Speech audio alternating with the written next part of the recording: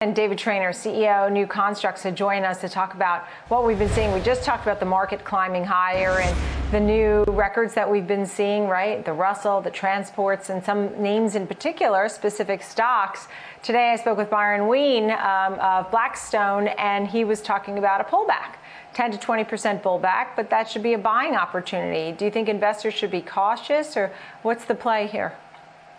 You know, I agree with a lot of what Sean was saying, Nicole, and I think you're smart to get in front of what is an increasingly risky market. Look, I mean, it's no joke about that some of these stocks have gotten way out of control. And look, investors need to have an alternative perspective than what we're sort of seeing from a lot of the Wall Street and the sort of pump and dump outlets. There are a lot of really good stocks in certain sectors, and there are a lot of really bad stocks in certain sectors. And it's a time to be more discerning. Not everything is just going to keep going up forever.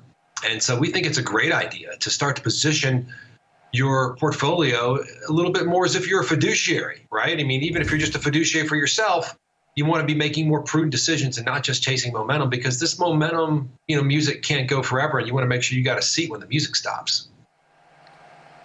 Yeah, and so when we talk about momentum and some names that have really run up, and the question is valuation and how risky are some of these names like Tesla, Snap, Wayfair, some of these names that have done incredibly well. Do they have more room to run, or do they become a higher risk play because of just the sheer valuation? Look, a lot of people, and I remember, lost money shorting the tech bubble because they were just a little bit too early. So I'm not here to call a top on the market. I am here to say that the risk is really getting way out of bounds. Look, there's no straight-faced argument that I've heard from anyone for Tesla's valuation. And it feels like every week the Tesla bulls are making up some new business that the company's going to get into when they can't even get their core business, cars, right. They're not able to meet production goals, nowhere near able to meet the goals they've been setting for the number of cars they're going to produce every year. They're losing market share like mad in Europe, where the electric vehicle market is a little more mature, and we think we're going to see the same thing in the U.S. For all the things that Sean was saying about GM, building out and showing off its new abilities to create electric vehicles. That's what we saw in Europe with Volkswagen and BMW and other places. Yet Tesla's valued as if it's going to produce more than 150% of the expected electric vehicle market in 2030. Nobody in their right mind believes that's going to happen, right? So look, these are stocks, and Wayfair is another one, and Snap is another, where we've got highly unrealistic expectations for future cash flows baked into the stock price. And that can't keep going on forever. Well, yeah, it's so hard to know what goes on and what doesn't. I mean, there's still so many bulls out there on names like Tesla and Snap. But it's really more evident that there are some stocks with better risk reward, right? Because they haven't run up. Their PE ratios aren't insane. Give me some examples of some names, one by one, that you look at and say, hey, this has better risk reward. This would be a name I would consider. Why? Yeah, Nicole, it's a great point. Like, why invest in stocks that really aren't making any money, don't really have much of a competitive advantage, and have valuations that are through the roof, when there are companies like HCA, GM is one that Sean mentioned, JP Morgan, and Walmart.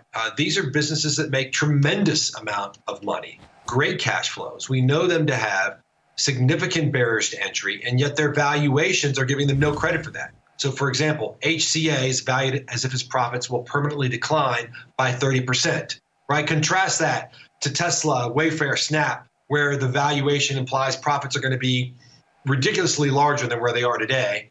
When you can be in a solid company that's generated a ton of money, has been around for a long time, has proven barriers to entry, like a Walmart, generates more free cash flow in 1 year than Tesla's made in 10, right? And yet its valuation implies that its profits are going to permanently decline by 20%, right? I mean, the risk reward is so much better in a GM or an HCA or a Walmart and a JP Morgan, same thing. Awesome business, best in class bank, highest returns on invested capital, and its valuation implies its profits will decline by 30%. So the risk reward is so good. Like as I was saying before, there's some really good stocks in every sector and some really bad stocks. And I think it's a good time for investors to try to be a little more discerning. Don't just chase momentum. Don't just chase performance. Do a little more work and you'll be well positioned to make money in good and bad markets. When you look at a name like Walmart or JP Morgan, just pick one because I only have a few moments left. What numbers within the company do you really look at to say definitely a goodie? Is it the money they earned? Is it the PE ratio?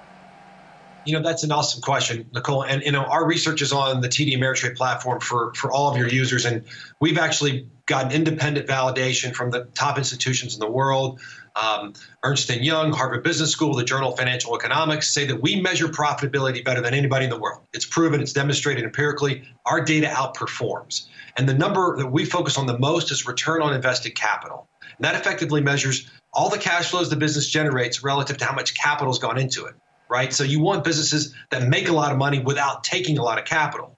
And Walmart has been one of the best performers in the world over the years in terms of generating real economic earnings because they have a high return on capital and they have a lot of capital employed. And we measure that better than anyone else because of the work we do in footnotes. And that's something that we share with your audience, TD Ameritrade users, as well as our institutional clients. Yeah, an important metric, no doubt. David, thank you so much always. David Traynor, CEO, New Constructs. Thanks.